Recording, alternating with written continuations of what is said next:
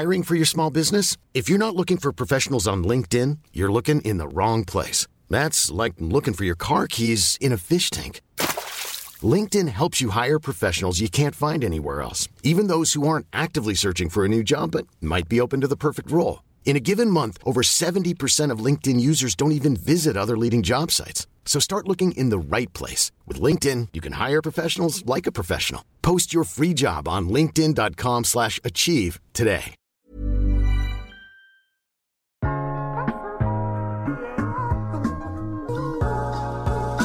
Hej, mit navn er Mark Anthony, og du lytter til iværksætterhistorier produceret af Podtribe Media i samarbejde med Trade.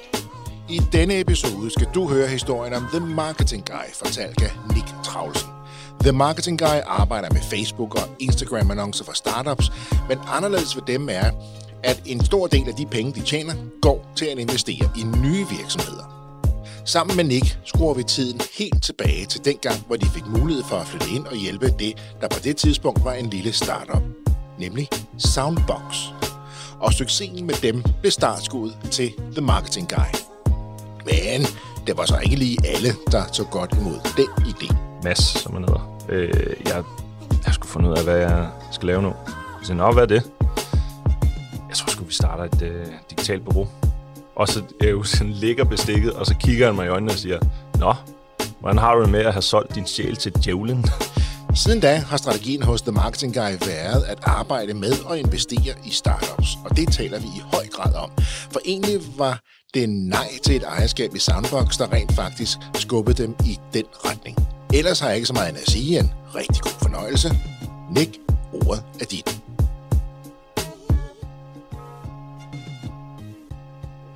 The Marketing Guy er et bureau, som hjælper med Facebook, Instagram og TikTok-annoncering. Det er ligesom det, vi specialiserer os i. Og så har vi sat os på den, kan man sige, niche, der hedder primært startup og mindre virksomheder. Eller alt derimellem med krudt i røven. Det er dem, vi godt kan lide at arbejde med.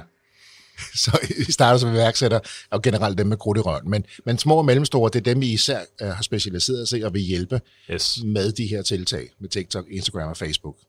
Hvorfor har I valgt lige præcis det segment? Jamen, min partner, som jeg startede med, Patrick Wolfgang, og jeg mødte hinanden under en praktik, da vi tog en anden uddannelse. Og det var et startup.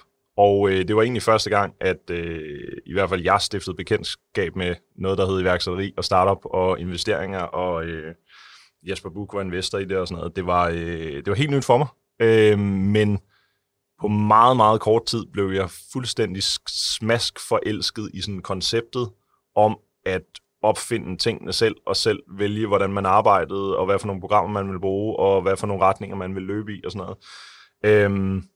Så det startup ikke blev til det, som founderne havde håbet på, så skulle Patrick og jeg finde ud af, hvad vi så skulle lave. Og i den forbindelse bliver vi introduceret til nogle gutter, som bygger nogle højtalere. En af vores gode venner, Kasper Blom, han har smidt nogle penge efter dem, der på et senere tidspunkt bliver kendt i hele Danmark som Soundbox. Og vi har ligesom siddet med det her med at starte en virksomhed, så vi tænker, skal vi ikke prøve at hjælpe dem i gang med nogle ting? Vi har ligesom oprettet et CRM-system før, og lavet annoncering før, og så videre. Og så går vi i gang med det, og så finder vi ud af, at specielt annonceringsdelen på Facebook går fantastisk. De har jo et overdrevet fedt produkt, og vi kan åbenbart godt finde ud af at annoncere. Så det er sådan rimelig fedt at trykke på en knap, og så i spæde start af en ny virksomhed nærmest printe penge. Kunne se, at hver gang du bruger 1 krone, så tjener du 3. Det er skønt, og det får os ligesom også til at sige, jamen der er et eller andet her, vi godt kan finde ud af. Vi ved stadig ikke rigtigt, hvad vi vil lave endnu, men måske er det, vi bare skal lave, og hjælpe folk med annoncering. Og hvem skal vi så hjælpe? Det skal være startups. Altså fordi det er fedt. Det er det, vi godt kan lide. Så med Soundbox får I smagen for det der med at være tæt på det hele og se så stor og så hurtig en effekt, som du lige beskriver her. Lige præcis. Det der trigger. Ja, som du er inde på her, det første går ikke rigtigt, så laver I jeres eget. I er ikke helt sikre på, hvad I skal endnu. Jo, Nej. altså annoncering, ja, men stadigvæk, som du siger, I ved ikke 100% hvad det er. Det vil sige, I har ikke en stor forkromet plan og strategi endnu. Nej, det kan man ikke sige. Og I snubler lidt, hvis jeg må bruge det udtryk, lidt ind i Soundbox. Ja, det er ren og skær heldigt, at man har mødt nogle mennesker, som har tænkt, om de er sgu meget fede, de løber lidt stærkt og har krudt i røven. Og så er det så Kasper Blom, der lige samler os op der og siger, jamen, ryk ind på Soundbox kontor og sid sammen med dem, og så må ikke vi kan sparke det i gang. Er det den klassiske navn og renommere netværk, ikke? Yes. Ja. Så de tre, de stod skarpt, og på den måde, I går så en snubler I så ind i Soundbox på grund af navn og renommé og netværk. Det bilder jeg mig i hvert fald ind, at det har stået fint på det tidspunkt. Og det giver jo et rimelig godt afsæt, må man sige, ikke? Udover at det går rigtig godt for Soundbox, og dermed også for jer. Ja, det bliver jo for det.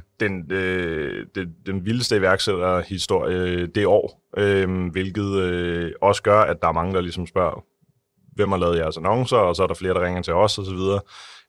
Og så begynder man jo, så siger man ja til alle opgaver i starten, fordi man skal ligesom finde ud af, hvad fanden man skal, hvordan man skal få penge, og hvad det er, man skal være. Og så bliver kontrasten mellem at arbejde med et startup versus en større virksomhed, eller helt op på et corporate niveau, bliver ekstremt stor. Når vi har en idé, og vi ved, hvad der fungerer på sociale medier, og vi fortæller det til vores kunde, så tager det Soundbox, altså på det tidspunkt jo en halv dag, og lege en bil og køre ned på Amagerfælled og tage billeder af Soundboxen, der bliver kastet rundt omkring i sandet, versus 4 uger for en større virksomhed. Og der er noget utålmodighed i os begge to, både mig og Patrick, som gør, at det er næsten ikke til at holde ud den anden ventetid. Altså vi vil eksekvere, og det skal gå hurtigt, og vi skal reagere på en trend, og vi skal gøre de ting, der virker nu, og det er ligesom, det er ret meget det, som startup også vinder på, det er, at de rykker hurtigt, og de tester nogle ting af, og så skifter de i retning igen. De er agile. Og netop det med, de er nemlig agile, men de tør også flere ting, ikke? For at komme i gang. De tør også begå flere fejl, end måske de der corporate organisationer, de store, gør. Men det er også, at man reagerer på en trend, om det så er det gode vejr, eller det dårlige vejr, eller en coronanedlukning, eller hvad det er, hvor der tror jeg, alle i Danmark har begge et forhold til Soundbox. Jo, det må man sige. Der var der godt nok mange, der snakkede om Soundbox. Og der må man sige, at Danmark er sådan delt i 2 grupper, ikke? Jo. Dem, der købte dem og var vilde med dem, og så dem, som ikke sad og købt, men fandt ud af, hvor gode de var, ikke, for de kunne høre dem. Og det er jo bare fantastisk for et brand, ikke? Jo, at blive omtalt på den måde, ikke? Det gav dem jo kun en medvind også. Ja.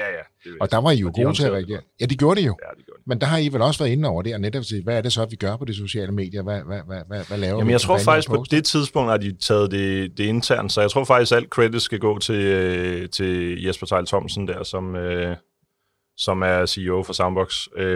Men jeg snakkede med ham efterfølgende, da der begyndte at komme nogle PR-ting. Og der kunne man godt høre ham presset, men jeg tror faktisk, han har taget den helt rigtige beslutning om, hvordan det skulle håndteres. Og jeg synes, de er kommet sindssygt godt igennem det. Det har lavet til at få den sit helt fine leje nu her, ikke? Ja. Men altså, alt var jo nyt under corona, ikke? Alt skulle prøve sig af, ikke? Og der var andre grænser, og der var masser af dem også, ikke?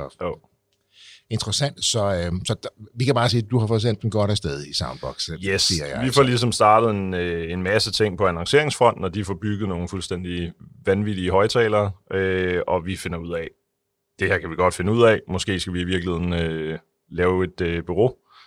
Og jeg kan huske, jeg fortæller det til min gamle mentor i det første startup, hvor jeg var praktikant. Jeg inviterer ham ud på en burger. Vi har fået burgeren, og vi sidder der og skal til at spise, og så siger jeg til ham, Mads, som han hedder, jeg skulle finde ud af, hvad jeg skal lave nu. Så siger han, hvad er det? Jeg tror sgu, vi starter et digitalt bureau. Og så sådan ligger bestikket, og så kigger han mig i øjnene og siger, nå, hvordan har du det med at have solgt din sjæl til djævlen? Og det er så fordi, i det gamle bureau der, eller i det gamle startup, der havde vi også haft et digitalt bureau på jo, som, altså, men det gik helt af pommerens til, og de sagde, nu kunne de også det ene og det andet, og nu kunne de også Facebook og flere fakturer, og i sidste ende, da vi så får en anden ekspert på, Michael Roscoe, som stadig den dag i dag er en kæmpe sparringspartner på mig, han kigger det hele igennem, og så siger han, det er forfærdeligt, det de har lavet. Og på det her tidspunkt har det her lille bitte startup brugt 100.000 kroner på det her bureau, ikke? Og der bliver man bare ramt af sådan en, det er fandme ikke i orden. Det er mange penge for mange, og det er også sindssygt mange penge for en lille startup. Det er fuldstændig vanvittigt for et startup, ikke? Ja. Så hans reaktion var jo ligesom, om alle bureauer er de værste i verden. De stjæler vores penge. Det handler kun om at lave fancy rapporter, og vi forstår ikke, hvad de laver, så du kan slippe afsted med bullshit, ikke? Så han siger jo ligesom, hvordan har han med at sælge en sjæl til djævlen, og siger, jeg ved det godt, det er pres, men jeg tror faktisk godt, vi kan gøre det på en fed måde, hvor vi gør det på startups præmisser. Så dem vi arbejder for. Og så gør vi det på en måde, så det skal gavne dem. Men der har du også, i sådan helt anderledes purpose-driven der, ikke? Fordi umiddelbart, når man sidder og tænker på, jamen er det blandt nye, unge, små startups, at der er flest penge at hente til ting? Det er der jo nok ikke. Det er jo ikke dem med de største budgetter jo. Det finder vi jo så ud af, at sådan, på sådan omsætningsfronten, så er det ikke den mest geniale strategi, vi har på det her tidspunkt. Men jeg siger, vi falder jo over. Vi starter med at sige, at vi skal arbejde med startups. Og så redigerer vi den til, vi skal arbejde med startups, der har fået funding, fordi de har faktisk nogle penge. Så det gør det lidt lettere at betale en husleje. Og det er jo fantastisk, at relativt små virksomheder, som måske ikke har så meget at gøre godt med, kan finde investering i det fuldstændig fænomenale investornetværk, vi har i Danmark, med alle de business angels, der ligger derude, og al den risikovillige kapital. Og typisk så går en investor ind og siger, at der skal bruges penge på 2 ting, og det er udvikling, og det er markedsføring. Så by default har vi halvdelen af budgettet. Og det er ligesom det, der gør, at vores forretningsplan overordnet set kan virke, fordi der skal investeres nogle penge i vækst. Går I så ind og investerer med jeres kompetencer, viden og ressourcer? Er det, du siger? Jamen, det som vi i første omgang gør, er egentlig bare at starte et samarbejde, hvor vi mere på linje med almindelige bureauer laver noget arbejde for dem. Og så har vi nogle sådan grundprincipper omkring, hvordan vi skal drive virksomheden for at undgå at blive det her det er sådan det dårlige bureau, vi selv havde oplevet. Vi har nogle principper omkring, at det vi kalder ingen sælgere, kun nørder. Hvor tanken ligesom er, at vi skal snakke, det skal være nørden, der skal være kontaktpersonen til startup'et. Og så må de ligesom snakke deres sprog. Altså nørden hos jer. Nørden hos os, lige præcis. Så vi har sådan nogle forskellige ting, som vi ligesom arbejder med for at sikre, at vi er på startupets side, og sørge for, at tingene går hurtigt osv. Men en af de ting, vi ikke gør i starten, som kommer lidt længere hen ad vejen, er, at i forbindelse med, at vi sad på Soundbox, hvor det første år var jo sådan en klassisk startup-historie, kaos. Altså, der skete så mange vanvittige ting i den virksomhed det første år, at det er slet ikke til at forstå.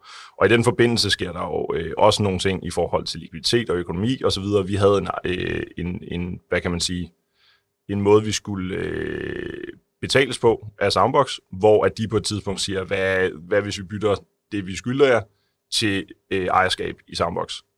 Og der tager vi potentielt den dummeste beslutning, vi nogensinde har taget, og siger, nej tak, vi tager pengene. Og den sidder ligesom, den beslutning tager vi, og så er vi videre, og så går vi i gang med bureauet og så videre. Og omkring et år senere har de fået investering i Y Combinator, og det er stukket fuldstændig af. Og så sidder man og tænker, det var dumt. Man skulle måske lige have taget lidt equity for den der. Har din virksomhed også lagt en masse penge på vareindkøb, som i stedet kunne være brugt på at vækste din forretning? Trade er en hurtigt voksende køb nu, betal senere service for dig, der handler med fysiske varer. Med Trade er det lige så nemt at vækste ved salg af fysiske varer, som når man sælger software. Trade betaler dine leverandører for dig, så du kan vælge, om du vil betale om 1, 2, 3 eller 4 måneder.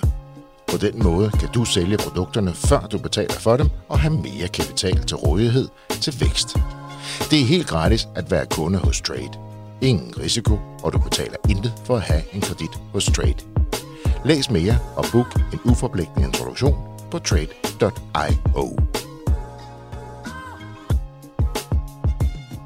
Og så begynder vi jo at snakke om, altså, hvad hvis det er den sidste, hvad kan man sige, det sidste step, vi mangler for at gøre det her til et bureau, der lever under for startups? Hvad hvis vi går ind og investerer?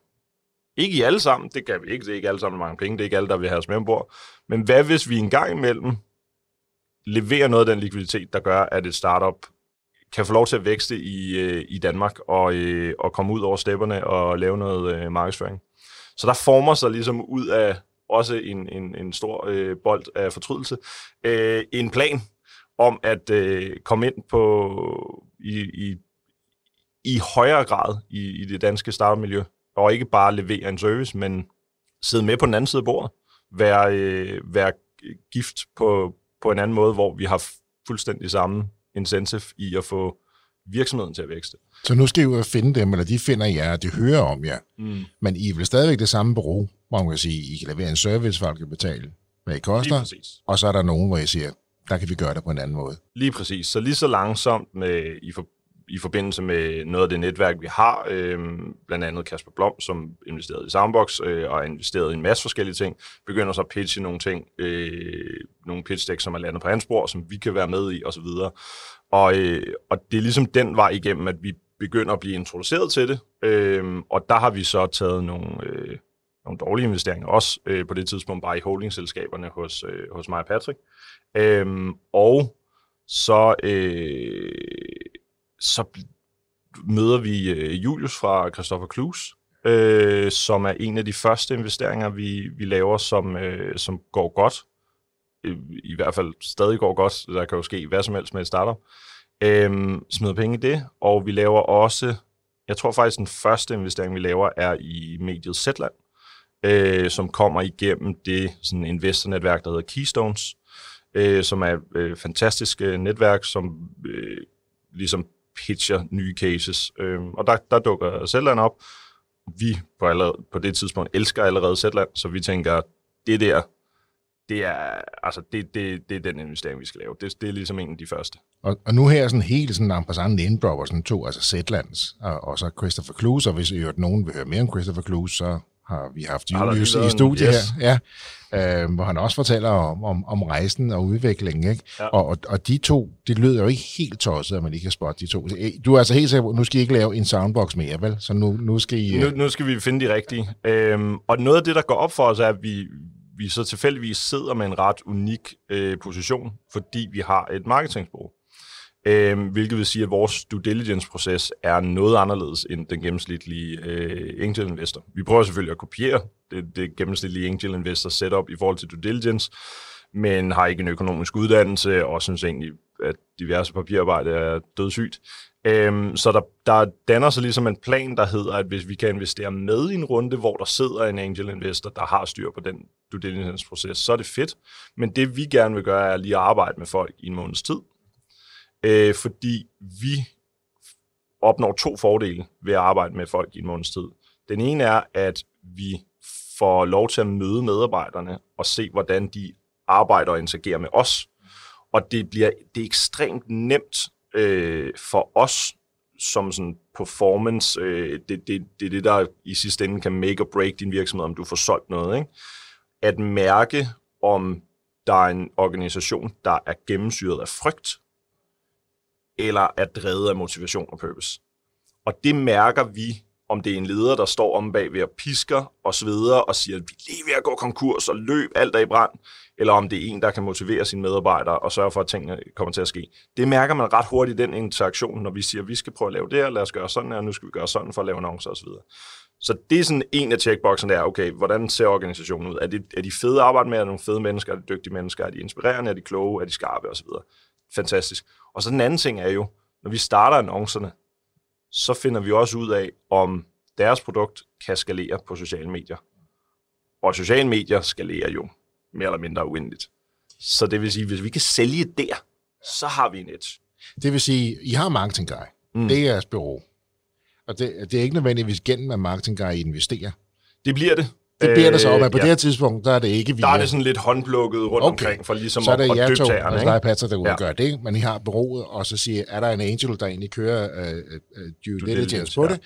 jamen så kobler vi os på, hvis vi er enige med, hvad der kommer ud. Præcis. Arbejder sammen med en måned, men det skal være nogen, der er drevet af et formål, der synes, hvor det er en fed kultur, og det er en fed organisation. Det er jo ret interessant, fordi man kan sige, at nogen vil være sådan set, jeg kigger på min investering, det er spørgsmål, om jeg smider 1 million ind, og så forventer jeg at få minimum 5 ud om 3 år. Ja.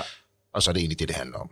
Og det er jo så deres forretningsforhold. Ja. Det ser I ikke på. I ser, at folk skal også have det godt undervejs. De skal synes, det er et fedt produkt, det er et fedt sted at være. For man hører som det her, når jeg har sagt, det her, nu skal vi arbejde. Mås ned af bukserne, for om 4 år vil jeg sælge. Ja. Og det er det handler om. Og så kører bussen bare på fuld smadre, ikke? Jo. Dem vælger I fra, måske? Ikke nødvendigvis, fordi du kan sagtens gøre det, men uden at du leder folk med frygt. Det er meget sådan frygten, der er sådan... Enig. Jamen, det mener man bare siger, nu skal I bare arbejde gerne, så jeg kan sælge. Ja. Hvis du kan gøre det på en ordentlig måde, det kan du godt, det er der folk, der gør, så vil vi gerne være med på rejsen. Men der skal være den der motivation og interesse til at vækste og få tingene til at ske. Altså lysten til bare at skabe noget, ikke? Ja. Det er det, vi gerne vil være en del af. Og det får vi mulighed for at mærke, altså i en normal due diligence-proces, så har du kontakt med nogle advokater og founderen, og det er rigtig meget med dokumenter at kigge på, at alting spiller, og det er helt klart vigtigt. Men i sidste ende, så jeg tror ikke i den proces, du finder ud af, om du har nødvendigvis med en god leder at gøre. Og det er også ret vigtigt, for om en virksomhed lykkes. Det er jo rart at have dig i studiet af rigtig mange årsager. Det er slet ikke det, men det der at lige høre, hvor meget I rent faktisk lægger vægt på mennesket, på kulturen, på ånden, på formål, på purpose, som du var inde på før. Det er jo rart, fordi i en stram business-kontekst, hvor I siger, I skal jo passe på jeres investering. Ja. Altså, det er jo klart, der er jo investor på lige fod med alle andre. Men at I tillægger det så stor værdi, det synes jeg er rart at få den vinkling på her. Og netop at jeg siger, at hvis menneskene har det godt, så har virksomheden det nok også godt. Men det betyder alt for måden, vi driver vores forretning på. Der er jo en sådan stående regel blandt alle vores konsulenter i The Marketing Guy, at hvis der er en kunde, du ikke kan lide at arbejde med, så enten finder vi ud af, om der er et bedre match i virksomheden, eller også fyrer vi kunden. Du må altid stoppe samarbejdet med en af dine kunder, alene af den årsag, at du ikke kan lide kunden. Fordi så tror jeg sgu, de er gladere for at komme på arbejde. Men det er også det med at respektere grænserne hele vejen rundt, ikke? Og man ikke bare siger, at det der kunden har altid ret, som man har hørt i mange år. Det har man hørt mange år. Ja. Ja, vi skal passe godt på kunden, vi skal ikke finde os i alt, vel? Nej, lige præcis, og det betyder jo heller ikke, at kunden som sådan er forkert på den. Det kan være, der bare er dårlig kemi, dårlig match, dårlig måde, man kommunikerer med hinanden. Men det ved kunderne vel også, når de kommer ind. Nu kender det efterhånden rimelig godt, hvad I står for, så jeg tænker, at jeres kunder, de nye kunder, I får, ved vel egentlig også godt, så nu, at det er sådan, I arbejder? Det er nok en af de sådan, største fordele, vi har på salgssiden. Vores kommunikation er meget karikeret og meget skæv og anderledes i forhold til mange andre bureauer. Og en af mine fantastiske startup-venner, Jesper Brock fra Tommy og tidligere Happy Helper, sagde også til mig, at dengang han ringede i Happy Helper, så var han sådan... Jamen, jeg kigger lidt på hjemmesider og kigger lidt rundt omkring, og vi vil gerne høre jer. Og så siger jeg, jeg kan lige komme ud til en samtale sådan, men altså, jeg er helt sikker på, at det er jer, vælger. Jeres profil er for fed. Så det, lad os endelig mødes og så videre, men det bliver, jeg gider ikke ringe til andre. Og der er noget i det der med at være rigtig meget for få personer, som gør, at jamen, så matcher jeg sindssygt godt med Jesper Brock, og ender med og udvikle et venskab, hvor vi ses privat og så videre, ikke? Og der var bare noget, han kunne bare se på vores hjemmeside og måden, vi kommunikerede på, og sådan, okay, men det er det der, jeg gerne vil arbejde sammen med. Og det er vel også det, der gør, at nogen vælger fra på det. Og det er jo det, der taber det sikkert gode ved det. Rigtig mange, der vælger os fra, men det er fint med, fordi det var nok ikke dem, vi havde arbejdet bedst sammen med. Og tilbage til jeres egen filosofi, det var så måske nogle af dem, som I havde endt op med at vælge fra, på grund af det, du nævnte før, ikke? Ja. Og det er jo, han har også noget mod at så sige, at vi vil egentlig gerne, det er mine ord det her, skræmme nogle af dem væk, så vi har mere tid til dem, vi kan tiltrække. Hvis ikke der er nogen, der ikke kan lide dig, så tror jeg faktisk ikke, du gør det ordentligt. Fordi så er du bare vand for størstedelen. Det giver vel også en helt anden kultur i The Marketing Guy, blandt jeres med. Hvor mange er I kommet op på nu? Vi er 8 og holder os sådan, svinger imellem 11 til 8-agtige, og vil holde os i det niveau i antal medarbejdere i selve marketing. Lige præcis. Der er også noget størrelse og sådan noget som ånd i forhold til iværksætteri, som fungerer godt der. Så der holder I faktisk lidt igen også. Så det er også noget af grunden til, at man smider penge i startups, fordi så er det ikke os, der skal vokse, det er vores kunder. Så I holder jer egentlig på den her størrelse, og I kan håndtere de kunder, I ønsker at tiltrække, og ikke flere, og dermed så holder I også nogenlunde medarbejderniveau der. Men det giver jo også en fantastisk ånd, tænker jeg, og et høj grad af ejerskab, når man som medarbejder, og medejer for den sags skyld, mærker det her, ikke? Jo. At vi er klar til at sige, nej, vi passer på vores medarbejdere. Vi gør enormt meget ud at tiltrække de rigtige. Er der ikke nogen bagsider ved den tilgang? Jeg tror, der er en del af mine kollegaer i branchen, som siger, det kan vi godt se det fede i, men der er noget mere omsætning at hente på den mere, kan man sige, almindelige måde at vækste et bureau på. Og det er der. Vi er ikke dem, der omsætter for mest i branchen. Men det har heller aldrig været målet for os. Det kan være, der kommer et godt exit på et tidspunkt, hvor vi slår alle de andre. Men vi snakkede om det i starten, Patrick og jeg, at vi skal gøre det her, så længe vi synes, det er sjovt. Og det vigtigste mål i sidste ende er egentlig, at vi skal kunne ringe til alle dem, vi nogensinde har samarbejdet med, når vi engang laver et andet projekt, og så sige, har du tid til en kop kaffe? Og det er faktisk den, hvad kan man sige, ting, vi er begyndt at kapitalisere på nu. Fordi så begynder der at ske andre ting. Så kan vi ringe til, jamen nogle gange er det jo ikke engang os, der ringer, så ringer Jesper Brock og siger, jeg sidder i Tommy nu, det er et fuldstændig vanvittigt startup, vi er rigeligt med folk, der er interesseret i at investere. Jeg vil gerne have, at I sidder med ved det her bord, fordi vi har behandlet ham og hans startup godt, ikke? Navn, renommé og netværk igennem. Lige præcis. Ja. Men I bruger jo også, eller ikke så meget men her, I bruger jo også The Marketing Guy som det her kompetencecenter, som en del af jeres investering, kan man sige til. Det er det, vi bringer til bordet, og så fokuserer I jo netop, som du siger, på at finde de rigtige startups, investere i dem, støtte dem, eller investere dem i dem. Og der har du jo altså også en rimelig imponerende liste allerede. Du har allerede været inde på nogle af dem med Tommy og Helper, og så Clues, og så Zetland, også Cool Creative Company. Og dem havde I så fat i ovenikøbet før Løvens Hule. Der ramte vi rimelig godt. Der ramte vi rimelig godt af, og dem har vi også haft med her i iværksætterhistorie, så man vil høre mere der. Men så I er også meget gode til at vælge dem, eller blive valgt. Hvad er det, der gør det? Er det det, du fortæller her, jeres profil, jeres mod, jeres frækhed? Ja, jeg tror, det er, hvor vi ligesom er endt henne som brand. Og jeg tror, der er noget i due diligence-processen, som også er en stor fordel. Og så tror jeg, en rigtig stor del af det er, at vi de sidste 7 år har i hvert fald gjort alt, hvad vi kan for at behandle folk ordentligt, og stå på startuppets side, hvilket vil sige, at vi har fået et fantastisk netværk af alt fra investorer til tidligere iværksættere osv., som gerne vil pege på os, og gerne vil have os med ved bordet. Og det vil jeg tage over det 5-dobbelte i omsætning til enhver tid. Der er sket noget, siden I startede, og som du selv sagde, vi vidste ikke rigtigt, hvad det var, vi skulle have, eller lave, eller bygge op, og til det bliver sgu nok sådan et bureau, hvor du solgte din sjæl til djævlen ifølge. Ja, min gamle mentor. Du delte en burger med. Til nu, for ikke at have en plan, til at have en plan. Og jeg tænker på, I startede jo for egne penge, ikke? I havde jo selv tegnbog med på arbejde hver dag. Ja. Altså, i starten var det jo bare, så kom der nogle penge ind, og så arbejdede vi til ikke nogen, eller meget, meget lav løn, og sad sammen med Soundbox, som ligesom var noget af den betaling. Til nu er det, der kommer et tidspunkt for omkring, det er nok 2-3 år siden, hvor vi får vores seneste partner ind, Mikkel Bjerg, som også er CEO i The Marketing Guy, hvor vi finder ud af, at vi sådan set, nu begynder vi at have ramt en vision, som er ret ren for, hvad det er, vi gerne vil være. Vi begynder at have et godt brand i markedet. Vi begynder at kunne tiltrække god talent. Vi bliver ringet op dagligt af folk, der gerne vil booke os osv. Så det går rigtig, rigtig, rigtig godt. Og vi har vist, at vi kan lave nogle investeringer, der også går godt. Og der Mikkel er en af vores ansatte og har, jeg tror på det tidspunkt har han måske været der et år eller sådan noget, da vi begynder at tænke, det er sgu nok ham, der skal være CEO for The Marketing Guy.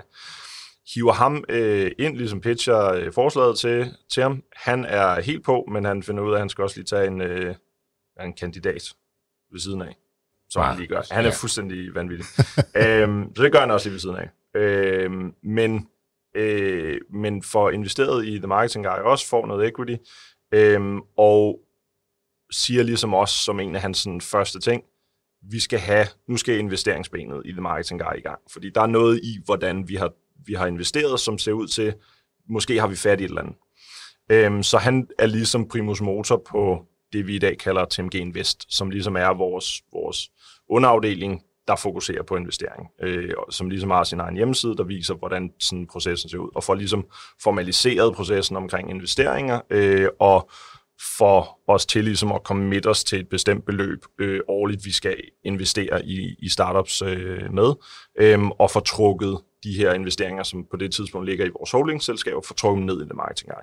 Okay. Så vi ligesom får samlet det hele og sagt, godt, nu, The Marketing Guy vil faktisk gerne være angel investor nu, og vi skal bruge i hvert fald 500.000, nok nærmere 1 million om året i investeringer. Okay, så det jeg har gjort før, da jeg har lagt op i holdingselskabet og investeret derudfra, brugte The Marketing Guy som en del af investeringen i forhold til sine ydelser. Nu bringer han det ned. Han var skabt lidt mere struktur på, for I har været meget drevet af lyst, og det er en god idé. Præcis. Jeg kan godt lide den her person, eller noget. Præcis.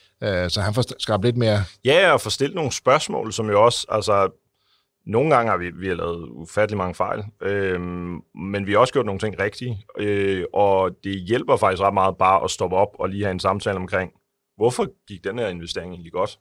Og hvad med den her? Hvorfor gik den dårligt? Hvad var det egentlig, I gjorde? Og i den samtale, når man prøver sådan på en eller anden måde at forklare sig for, hvorfor noget virkede, og hvorfor var det, de var interesseret i at få os med, og så videre, der danner der sig et eller andet mønster af, okay, vi skal kunne tjekke, hvem de er, vi skal arbejde sammen med teamet, og vi skal kunne tjekke, om det giver mening, at vi har en plads ved bordet i forhold til, kan vi vækste dem på sociale medier. Det har jeg ikke tænkt så meget over tidligere, lyder det som om. Nej, det har været sådan lidt en løs ting, hvor vi sådan nogle gange gik lidt på kompromis med det, og så gik det heller ikke nødvendigvis så godt, ikke? Så lige pludselig så får en samlet hele, og så nu er det sådan, at vi gør. Og det resulterede så i vores sådan, første fulde år i 21, hvor vi sådan aktivt begynder at få nogle deals ind og så videre. Og i 22 i år, altså der, hvor vi lander både Hilber og Tommy som investering, og har et par andre på bordet, som vi stadigvæk snakker på. Hvad er årsagen til, at han tager det ud af holdingselskaberne og bringer det, siger du selv, ned i The Marketing Guy? Det er sjovt at spørge, fordi det viser sig, at der er en anden fordel ved, at The Marketing Guy, der er også noget rod, hvis vi en dag skulle sælge, men det er der egentlig ikke rigtig nogen af os, der har lyst til. Men en af de største problemer som konsulentvirksomhed er at tiltrække og fastholde talent. Og når du lige kigger ud over landskabet af digitale bureauer, så ligner vi hinanden i mere eller mindre grad. Men hos The Marketing Guy, der har vi lavet et partnerprogram, som du bliver tilbudt relativt tidligt, hvis du er dygtig. Og det betyder ikke bare, at du bliver partner i et digitalt bureau. Det betyder, at du bliver medejer af Christoffer Klus, Zetland, Harry Fiesta, Tommy, Hilber. Og det er federe at sige til julefrokosten med familien, end det er at sige, at man har fået partnerskab i et digitalt bureau, der laver Facebook og Instagram-annoncer. Så der er noget fastholdelseskraft i at være med i brands, som er så fede, at vi aldrig nogensinde kommer ind. Det lyder fantastisk, at hvem vil jo sige nej til at blive medejer af de brands, du lige sådan, bare lige igen lige fra nævnt her, og der er jo flere. Men hvorfor? Fordi I kan jo stadigvæk drive et godt bureau, I kan jo stadigvæk fremvise godt regnskab, og I har vel stadig en god kultur i bureauet The Marketing Guy. Hvorfor dele så meget ud af jeres investeringer? Jamen, jeg tror, altså i sidste ende, for os, og måden vi driver det på, så handler det bare sindssygt meget om mennesker. Det skal være sjovt at komme på arbejde, og man skal være motiveret, og man skal have lyst til at vækste virksomheden, og have lyst til at sidde der i nogle år. Ja, for jeg tænker på mange andre investorer, eller rådgivere, eller eksperter, vil jo sige, I skal da ikke flytte ud af holdingselskaberne og ned, I skal da beholde det deroppe, og diversify og bygge The Marketing Guy op, og det ene og det andet, og hvorfor deler I ud i jeres equity til alle de her mennesker? Og jeg tænker, det vil de fleste vil sige, at I skulle gøre, og så I har så valgt at sige, at vi gør noget andet. Vi gør faktisk det modsatte. Ja, og det er kun for at få medarbejderne med og gøre dem motiveret til at blive partner. Og det var Mikkel, der skubbede på det? Det var ligesom ham, der fik samlet det hele og fik sagt, lad os få gjort det ordentligt, fordi nu har I gået og snakket om det. Så lad os få gjort det ordentligt. Så der kommer noget motivation for at være med og vil være partner og blive The Marketing Guy og være med til at vækste. Og I kan jo godt balancere netop det her The Marketing Guys, altså bureauprofilen, og så TMG Invest. Altså, det går fint i dagligdagen. Det går super fint. Man kan sige, i dagligdagen er der som sådan ikke den store forskel på at være almindelig kunde i The Marketing Guy, og så være investeret i af The Marketing Guy og være kunde. Men der er... Jeg bilder mig selv ind, at man tænker lidt mere på de virksomheder, man har investeret i, eller det ved jeg i hvert fald, jeg gør. Så der er noget i det. Og så er der jo, at det kan godt være, at vi er skarpe til Facebook, Instagram og TikTok, men vi har trods alt siddet med startups i 7 år nu.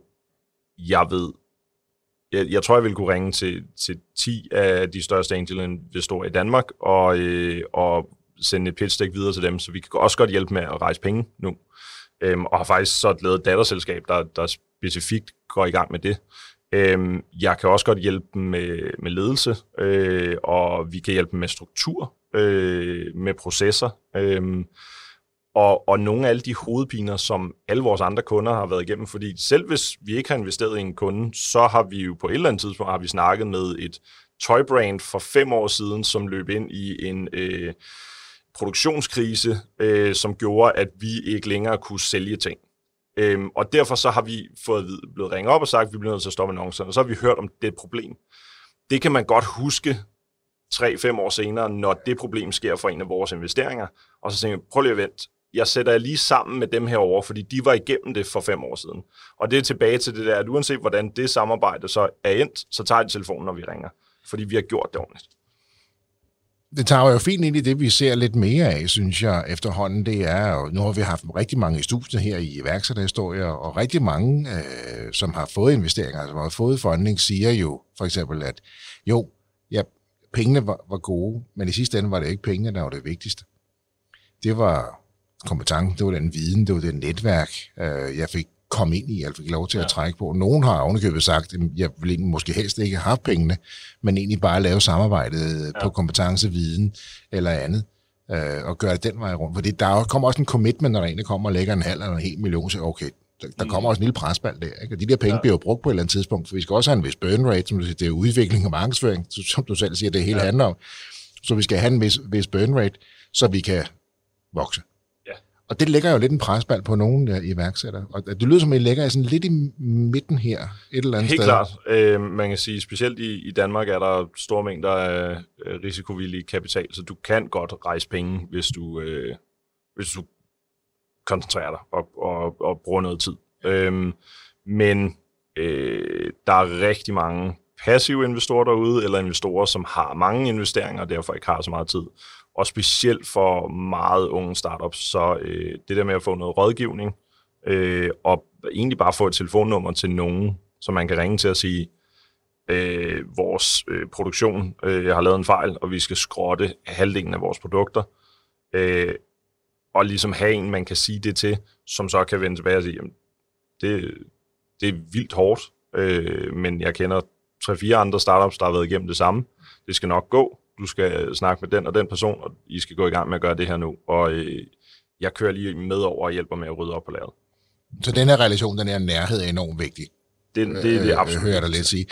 Ja, så man ikke bare bliver ringet op en gang om året, hvor der en, der siger, hvad er der gjort med min million, ikke? Jo. Altså, nu har jeg tabt 1 million på dig. Ja. De historier har vi også hørt, og det ligger jo den her presbald, ikke? Jo, det selvom det er risikovillig kapital, så klart. De færreste bliver begejstret over at have tabt 1 million, for eksempel.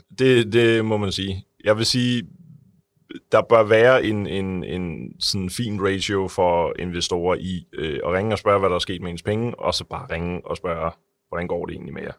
Og det bør som minimum være 50-50, hvad det er for et opkald, du giver der. Så marketing guy, sådan 8-12 mand, sådan lidt omkring, den holder jeg lidt af ave der, og så til MG Invest. Men vi stopper jo ikke her, altså udover I hjælper virksomheden, investerer i virksomheden, bygger eget op, fordi I har jo også gang i jeres andre ting. Altså bare sådan en ting som, I har så også lige lanceret en Chrome extension for eksempel, altså hvor kommer det fra? Så en af de ting, som vi arbejder ekstremt meget med, jeg er procesnørd, jeg elsker processer, og jeg synes, det er en fantastisk balance mellem at få folk til at arbejde, være motiveret og føle noget autonomi i deres arbejde, og føle, at de kan gå deres egen vej. Og så, jamen, der er også en vis standard, der skal følges, og der er også nogle værktøjer, som bare er bedre, end hvis du sidder og taster tingene manuelt. Og de to tandhjul, kan man sige, skal ligesom passe fint ind i hinanden, uden at det ene kvæler det andet. Balancen i de to ting er noget af det, jeg elsker absolut mest at bruge tid på. Og det leder så til, at vi arbejder med en masse forskellige værktøjer for at få det til at virke. En af vores tidligere ansatte, som er DTU-uddannet, han byggede et program til os, som kun sidder i The Marketing Guy, hvor vi kan lave alle mulige genvejstaster. Så hvis vi for eksempel bare skriver komma CVR, så skriver den vores CVR-nummer. Hvis vi skriver komma opgave, så laver den en struktur for, hvordan man giver opgave videre til folk og sådan noget. Det er et fantastisk lille program, og det leder så til sådan, der er noget fedt i at få udviklet sådan nogle procesprogrammer. Og så på et tidspunkt, så sidder vi har inspireret af Ray Dalio, der har Bridgewater kapitalfond i USA. Han har skrevet en fantastisk bog, der hedder Principles.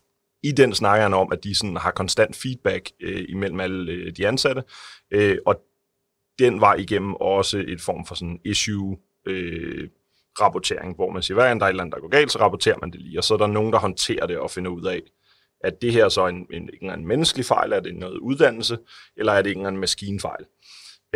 Og det implementerede vi for 5-6 år siden, så jeg tror, vi har sådan 6.000 issues i et issue sheet, med alle mulige fejl, vi har lavet i The Marketing Guide. Tonsvis af fejl.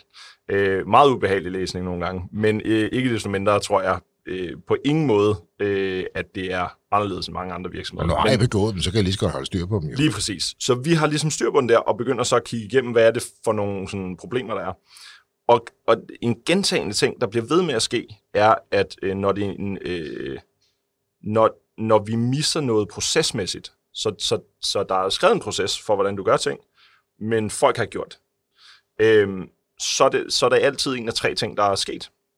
Og som det viser sig nærmest at være sådan, de 3 kerne akilleshæle for alle processer. Nemlig, at hvis du som medarbejder sidder og arbejder, og du når til et step, hvor der er en proces, så akilleshæle nummer 1 er, det er ikke sikkert, at du ved, at den proces eksisterer. Så kommer du ikke til at lede efter. Og en medarbejder kan ikke holde styr på alle 200 processer, der er skrevet, og om de er tilgængelige. Step nummer 2 er, at det kan godt være, at du kan huske noget med, at der var en proces, men du ved ikke lige, hvor den er. Så der er noget tilgængelighed og noget barriere, som gør enten, at folk lader være med at slå det op, eller bruger 10 minutter på at finde den. Og så måske en dag der dropper det, eller så til sidst finder den.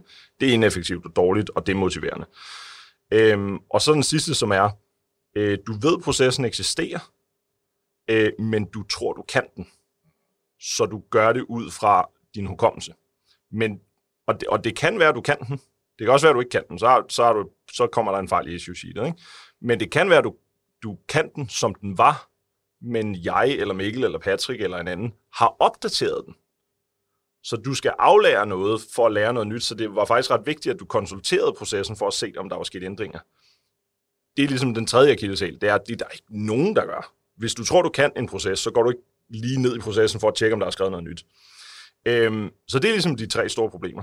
Og så lige pludselig så i en sådan samtale af konstant, hvordan vi sådan månedligt skal prøve at løse alle de her problemer, så rammer der sådan jamen problemet med det her er noget tilgængelighed af processerne i sidste ende. Så der danner sig sådan en idé om en Chrome extension, som vi sidder i meget browserbaseret arbejde. Jeg tror 98% af vores tid er i en browser. Så er der et lille ikon til din Chrome extension op til højre, som holder øje med din URL. Og hvis du er, lad os sige, inde på MailChimp og er i gang med at lave en mail, og du ikke kan huske, hvordan du logger ind, så skriver den 1 op i højre hjørne, så klikker du på den, og så har den Chrome extension set, at du er på mailchimp.com, og så viser den en liste af de relevante processer, der findes til lige præcis der, hvor du er. Så du skal ikke søge imellem en masse forskellige ting. Det er kun relevante processer, den viser dig kun, hvis der faktisk er en proces til det, du sidder og arbejder. Og hvis der har været en ændring, så viser den en udråbstegn, og den fjerner sig først, når du har gået ind og aktivt set processen og læst ændringen. Meget hurtigt at se. Jeg troede, jeg kunne den. Det kan jeg se, jeg ikke kan. Lige præcis. Så det har vi lige lanceret, og det fungerer sgu meget godt. Nu er der noget tilvænning i, at man skal kigge der, i stedet for i Asana, som er vores projektstyringsprogram. Se, Nick, altså det stopper jo ikke her, selvom vi måske ved at løbe tør for tid, så stopper det jo ikke her, fordi du er ude i med noget kalk, men du har også, eller I har jo også lige rodet lidt ud i en bar i Aarhus, jo. Det gjorde jeg så lige før corona, ikke? Jo, det var en af de dårlige investeringer. Så nogle gange har vi også en fornemmelse af, om en investering er en klassisk startup-investering, som er en god investering, der passer godt i The Marketing Guy, eller om mig, Patrick og vores gode ven Kasper Blom bare tænker, det ville være meget sjovt. Og baren er et godt eksempel på, at noget vi synes ville være sjovt at rode os ud i. Jeg tror, der er mange, der har spurgt, hvorfor en bar? Og svaret er jo egentlig bare, det er jo fedt at have en bar. Altså, og jeg kendte så en, jeg har kendt i 10 år, som har været bestyrer på bar, og jeg altid synes, han har været fantastisk. Altså, han har slet ikke mindet om mange af de personer, der normalt er i den branche. Han er så dygtig, og han er så voldsomt underbetalt i alle de job, han har haft, og man har bare set, hvor stor en forskel han har haft.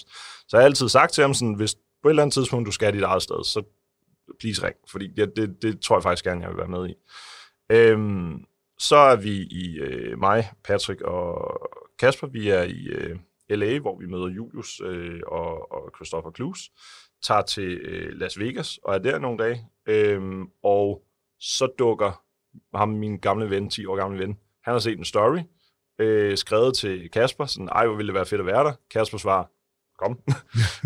Og han var lige et sted, hvor han var sådan, det kunne han sgu godt bruge. Så han bruger sådan 20 timer på at rejse til Las Vegas og dukker op og overrasker, og jeg er ekstatisk over at se ham igen. Han bor i Aarhus, jeg bor i København, det er ikke så tit, vi ser hinanden. Og så er vi ellers i byen i Las Vegas og får drukket sådan rimelig til den i nogle dage. Og på sidste dagen, der sidder vi på en Subway i Las Vegas, og Patrick leder efter toilet. Han er stadigvæk tømmermænd og har det ret dårligt. Og så kigger Niklas ligesom på os og siger, altså, jeg har den her bar.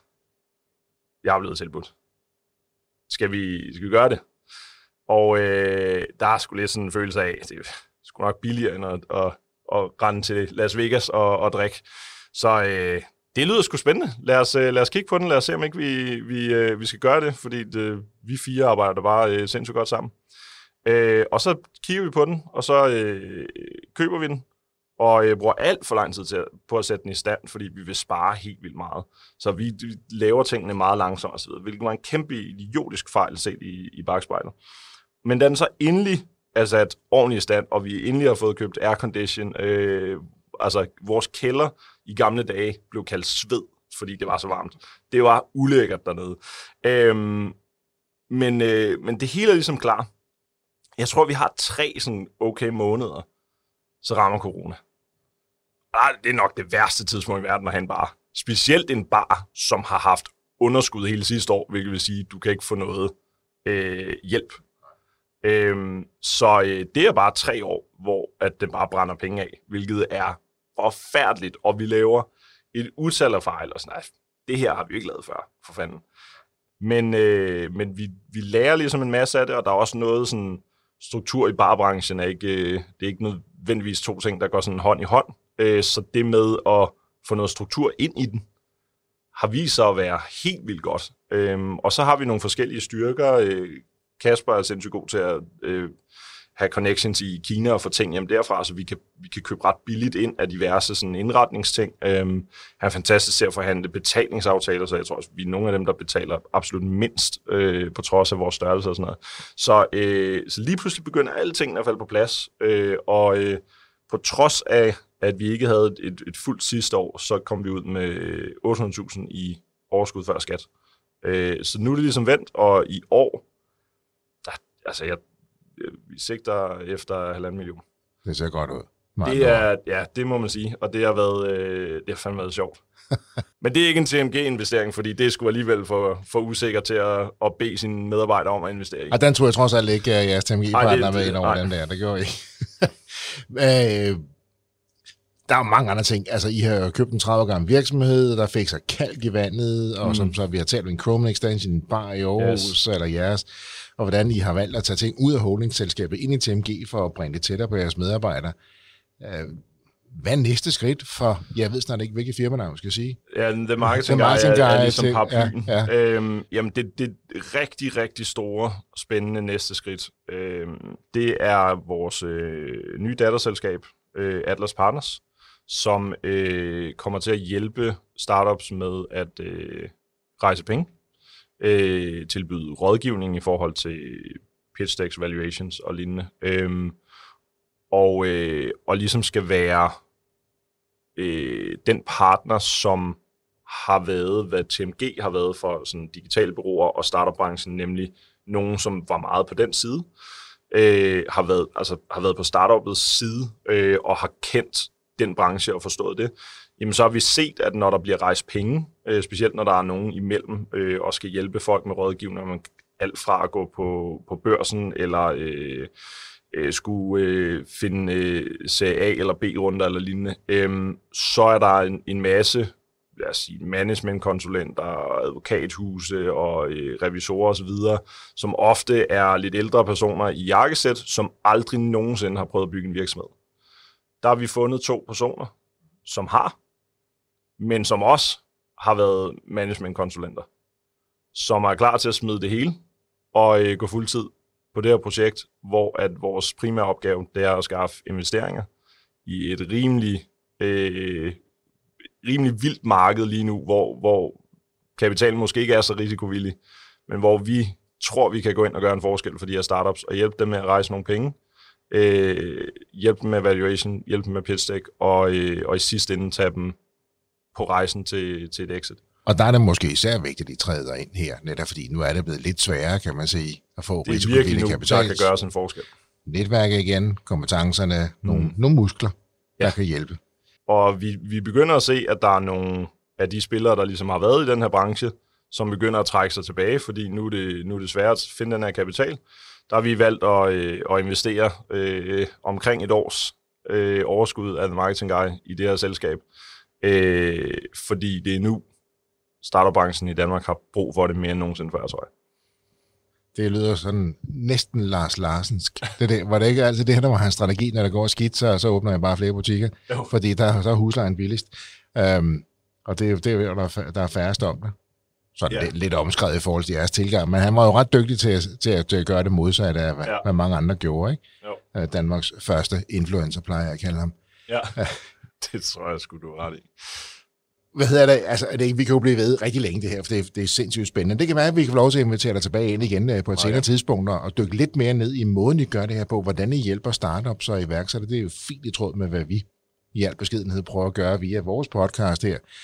For danske iværksættere kan jo bare noget, som jeg plejer at sige. Det kan de virkelig. Der er bare brug for noget hjælp, og det behøver ikke altid kun i gåseøjne at være penge. Men nogen, der tror på dem, nogen, der hælder noget viden ned i dem og hjælper dem frem. Ja. Det er dejligt at høre jeres vinkel. Det er dejligt at høre, hvordan I tror på mennesker, og ikke kun produkter. Yes. Nick, et sidste her på faldet, et rigtig godt råd til danske iværksættere. Jamen, mit bedste råd er nok at komme i gang med at lave noget, fordi det første år, hvor du er selvstændig, kommer du til at lære mere, end du har gjort de sidste 3, 4, 5 år. Og uanset hvor du ender efter det, så kan du lande en fantastisk lederstilling, du kan få et fantastisk konsulentjob, du kan få et job hos The Marketing Guy, eller det kan være, at du lykkes med dit startup. Der er nærmest ikke nogen drawbacks ved ikke bare at kaste sig ud i det. Fordi det værste, der kan ske, er, at du brænder nogle penge af, men jeg garanterer dig for, med den læring, du får, så kan du hente de penge ind igen med et eller andet job. Sådan. Topråd. God shoutout her. Den skal jeg ikke pille mere med. Den lader vi simpelthen bare stå. Nick, en fornøjelse at have dig med i iværksætterhistorien. Tusind tak, fordi jeg måtte være med. Det var historien om The Marketing Guy, fortalt af Nick Traulsen. Hvis du også har en iværksætterhistorie, som du brænder for at fortælle, så hop ind på vores hjemmeside og udfyld vores formular, og så er det måske dig, vi tager fat i. Ellers er ikke mere at sige end, danske iværksættere kan bare noget. Tusind tak, fordi du lyttede med. Kan du nu have en rigtig god og entreprenant dag, til vi lyttes ved igen. Hej.